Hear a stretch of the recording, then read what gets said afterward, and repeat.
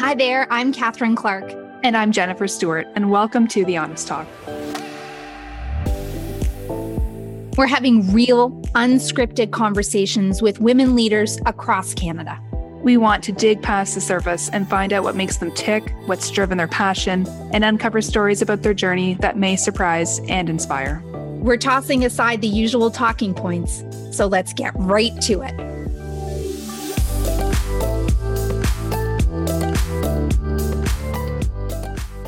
Michelle Valberg is a globally celebrated photographer whose photographs have been showcased in exhibits across North America, displayed in Canadian embassies and consulates across the globe, appeared in publications from National Geographic to InStyle, featured on Canada Post stamps and a Royal Canadian Mint coin, and even on the tails of Canadian passenger airplanes. As a Canadian Nikon Ambassador, Michelle is particularly passionate about Canada's Arctic, not just as a photographer, but also in her capacity as a philanthropist and co-founder of Project North, a not-for-profit organization dedicated to improving the lives of children living in the far north of Canada. Michelle has won numerous awards, self-published 4 books, and has recently launched the Planet Hope series, which highlights the lives of ordinary people affected by COVID-19. We're so thrilled to have Michelle Valberg with us on The Honest Talk today. Michelle, welcome. Thank you for being with us. Oh, thanks for having me, you beautiful ladies.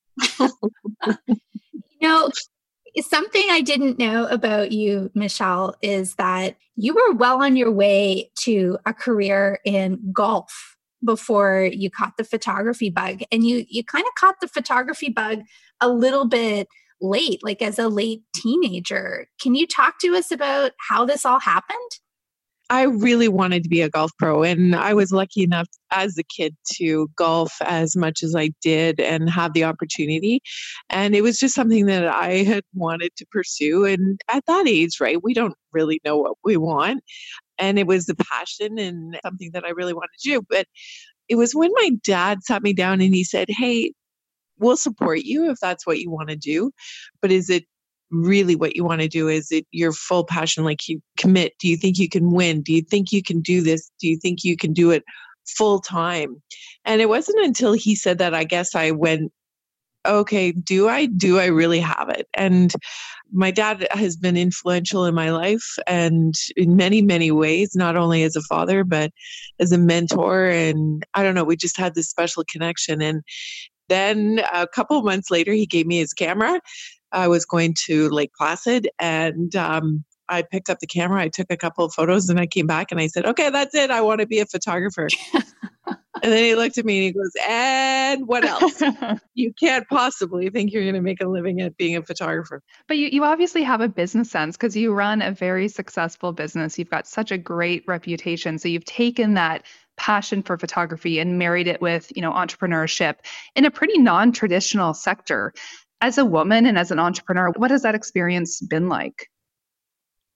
I started my business when I was in university. So, as soon as I finished my first year, again, it was my dad. He was always there saying, "Hey, listen, why don't we find a way that we can get you busy, keep you occupied, doing what you love to do, and start early, like start now. There's no reason why you can't." So again, it was the influence of him just encouraging me to do it. And both my parents were always telling me there wasn't anything I couldn't do.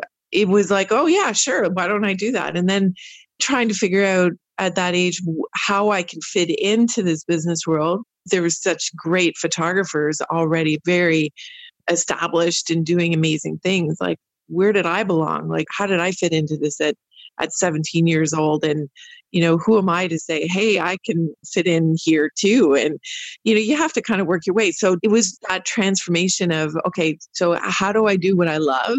And how do I do it to make a living? And just marrying those two, I guess in one way it was natural because I did it so early and I didn't know any different. I just knew I wanted to be a photographer and I wanted to be a business person. I wanted to work for myself. And it was just, obviously we have a lot of mistakes and ups and downs and bumps and curves along the way, but it wasn't just me. It was the support I had from everyone that made me successful in a career as a photographer.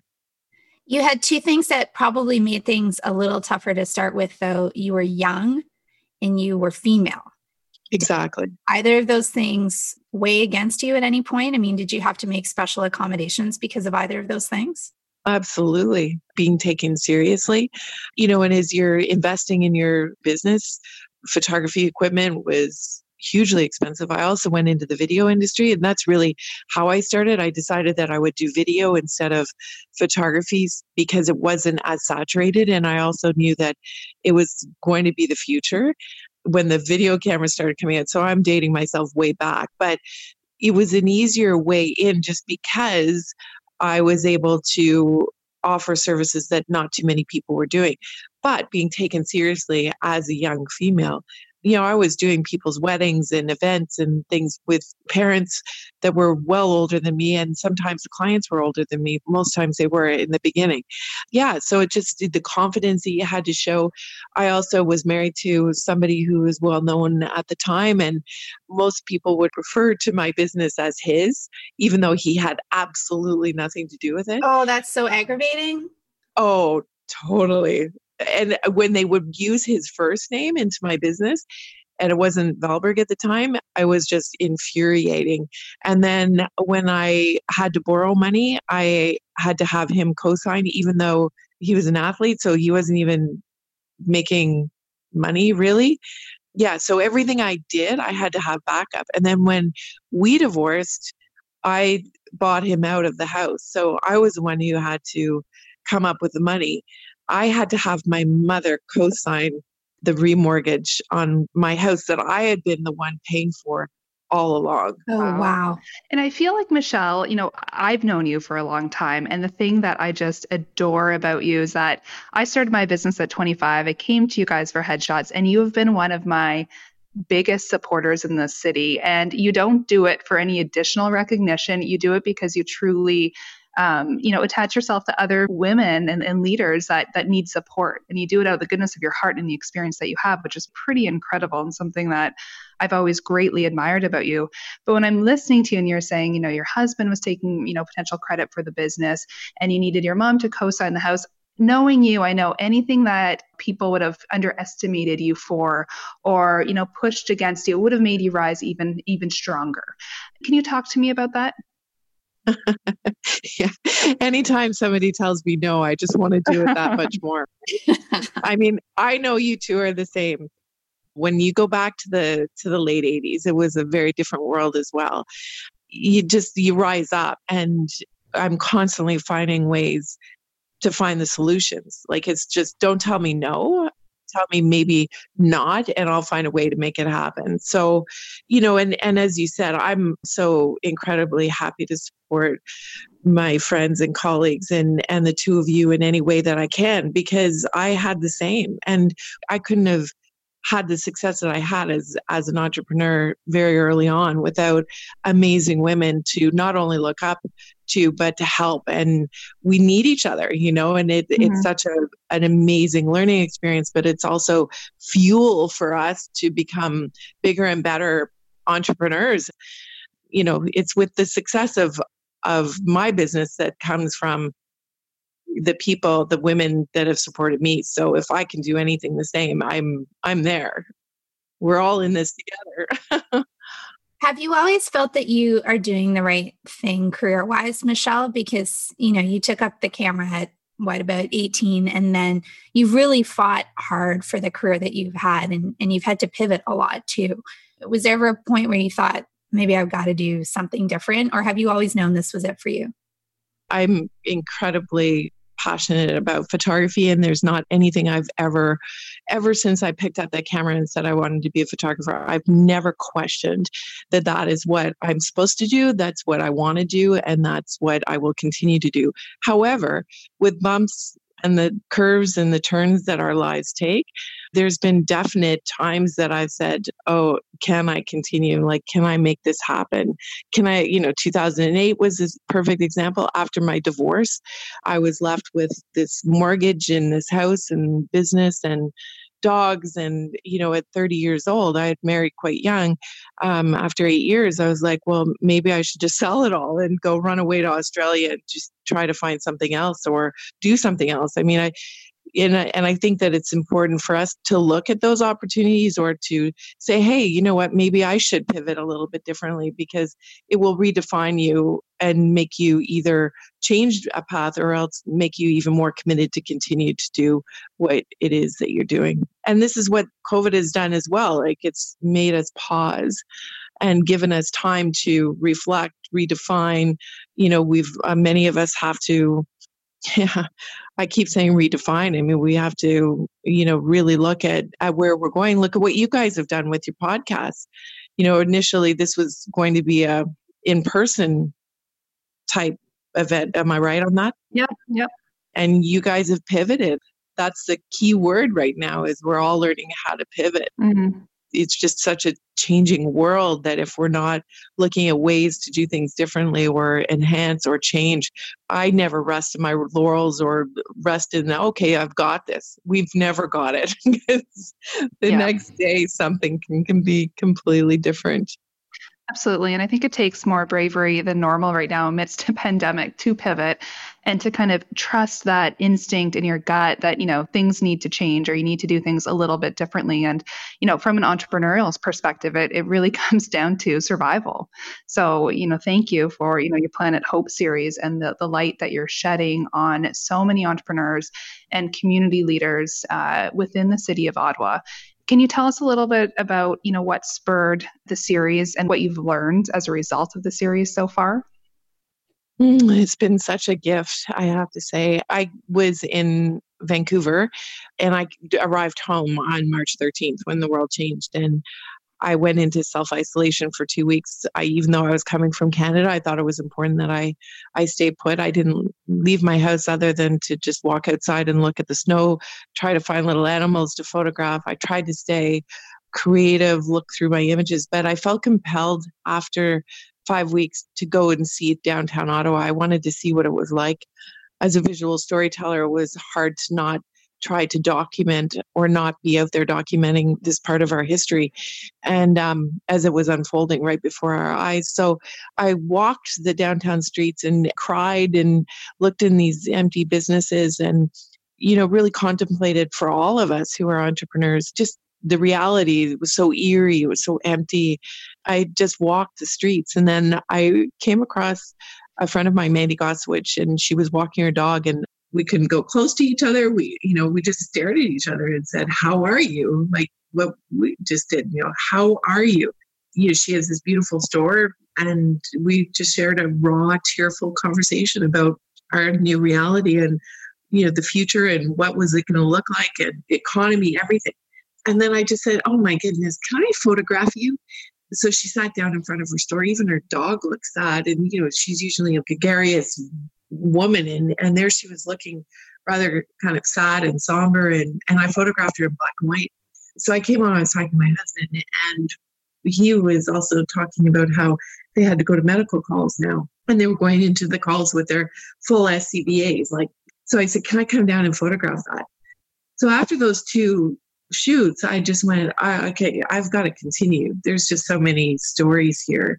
And since we're living in a black and white world right now, I feel anyway, and I say, lots of shadows and lots of bright highlights and lots of gray zones in between, it needed to be in black and white.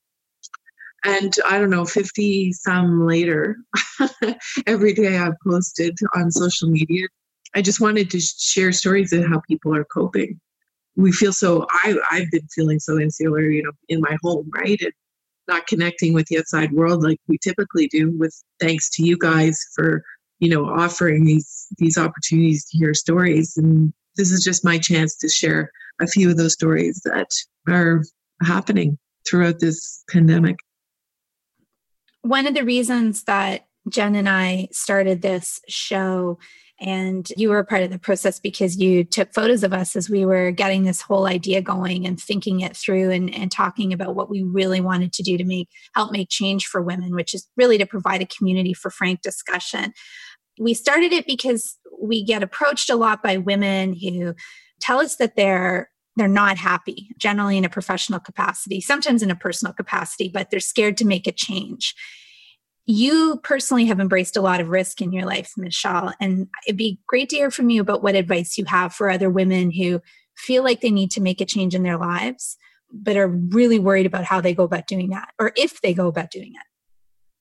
Well, just like what my parents told me, there's just nothing that you can't do. I mean, you have to, if it's truly, truly, truly your passion is what you want to do, if you're not happy doing what you're doing now and you know you can be happy doing something else, isn't that ultimately what is the most important? And, just to seek advice and, gather your peeps and your tribe and, believe in what you do. I mean, that's, I think the most important is believing in your dream and committing to it and working really hard. I don't think anyone who is an entrepreneur can say that they haven't worked hard.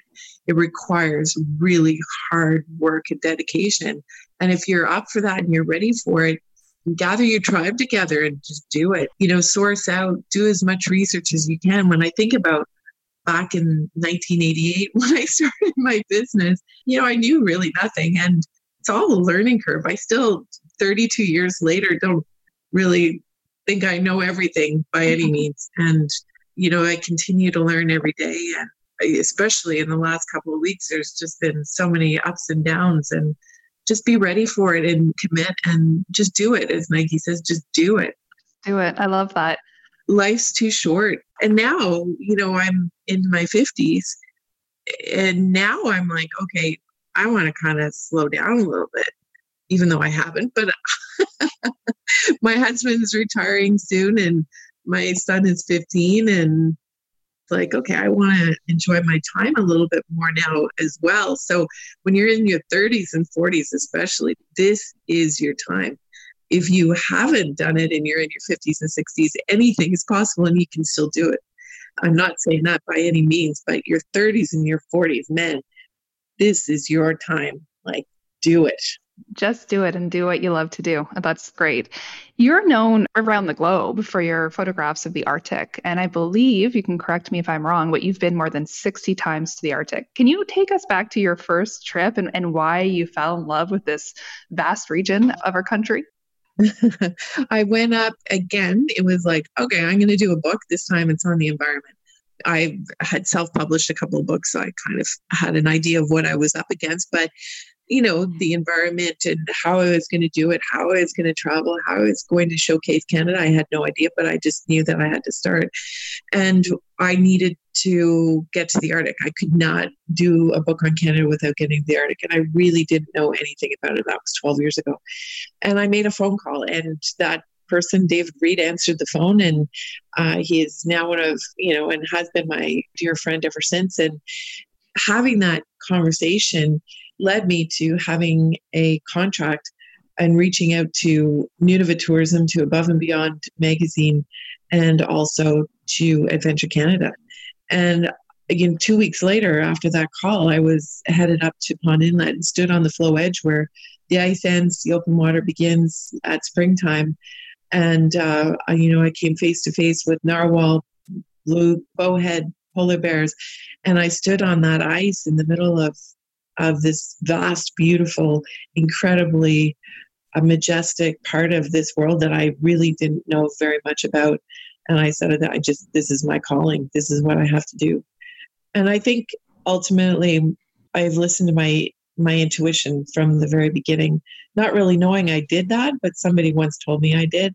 And I've been following it ever since. And just said, okay, so if I feel this way, I came home and I went, I need to share the North with the South. I need to tell people what we have up there from the Inuit, the people who are incredible, the landscape that is just so incredibly, breathtakingly beautiful, to the animals and the mammals that we have, the narwhal, the unicorn of the sea.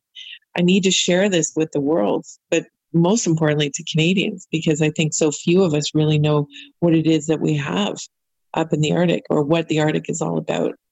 And then with the environment, what is happening in the Arctic is going to come down, is happening faster there. It's going to come down and affect us all sooner than later. So it was important to share what it is that we have up in these regions. You also created something really remarkable. We talked about it a little bit in the opening, Project North. Can you talk to us about what Project North is and why you're so passionate about it? On that first trip that I went to Pond Inlet, I saw the love of hockey and passion that the community had for the sport. And I also went into the store and saw that a 2-liter carton of milk cost $18. Oh, The food pricing in these small communities is just ridiculously outstanding. So, it was a moment I went, oh my God, how did they even get hockey equipment up here? So when my relationship continued with Adventure Canada and I was heading up there the year later, I just said, hey, Cedar, can I bring up some hockey equipment? And had no idea what that meant. But I thought, I can ask some people if they have some hockey equipment.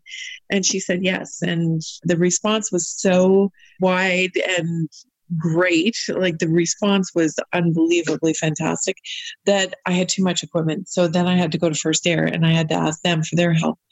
And they said yes. So reaching out to the people that I was traveling with and said, hey, listen, I've got hockey equipment.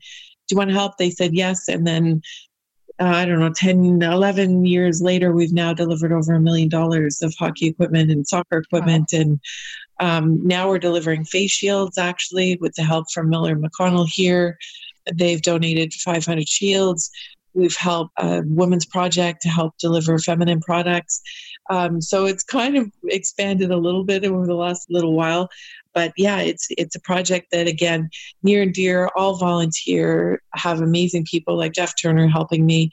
And it's just something you find passion. And if you believe in it, you work hard for it, and you ask for help, magic can happen. That's absolutely incredible.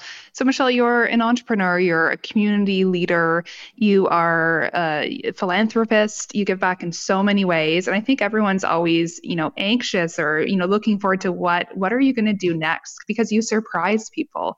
So what's next for Michelle Valberg? I don't know. I'm just trying to live day to day right now.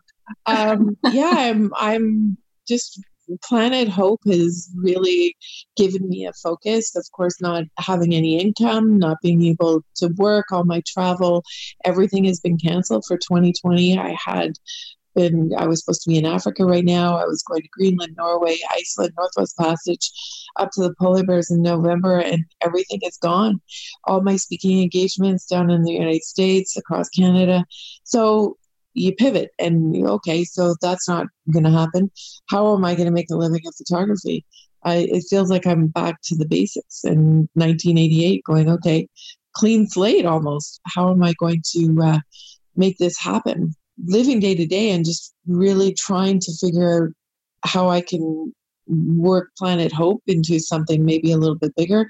Maybe there's a part 2 to it, and how I'm going to move forward and what special projects can I be involved with that, can help me earn a living and as well spread some interesting stories. And that's what ultimately I try to do with my work always is help garner attention, maybe enlighten and shed some positivity and happiness. So it wasn't a great time January.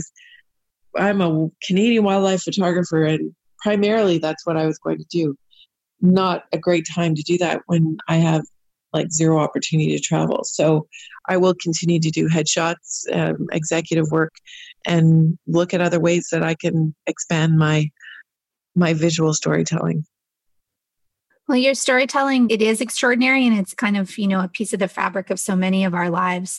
Those of us who know you, and even those who don't, who get to see the country and its natural beauty and themselves reflected through your lens. And we're just really grateful that you took the opportunity to chat with us today on The Honest Talk. Thank you, Michelle, for being a part of it. Oh, thank you both, Catherine and Jen, for doing what you're doing and The Honest Talk and bringing all these women together and sharing honest, raw stories, because we all need them. And we all need to hear that it's not always easy, and life on social media isn't always, the glitz and the glam that we think it is. And, we need to dig deeper to strengthen our worries and our fears and turn them into courage and passion and forward thinking.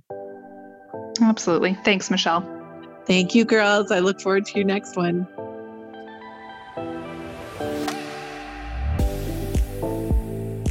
That's a wrap. And to our listeners across Canada and around the world, thank you for joining us. You can subscribe to The Honest Talk on Apple Podcast, Spotify, or wherever you get your podcast. You can also listen on our website, thehonesttalk.ca. We've got inspiring, dynamic guests lined up, and we look forward to having you back for The Honest Talk.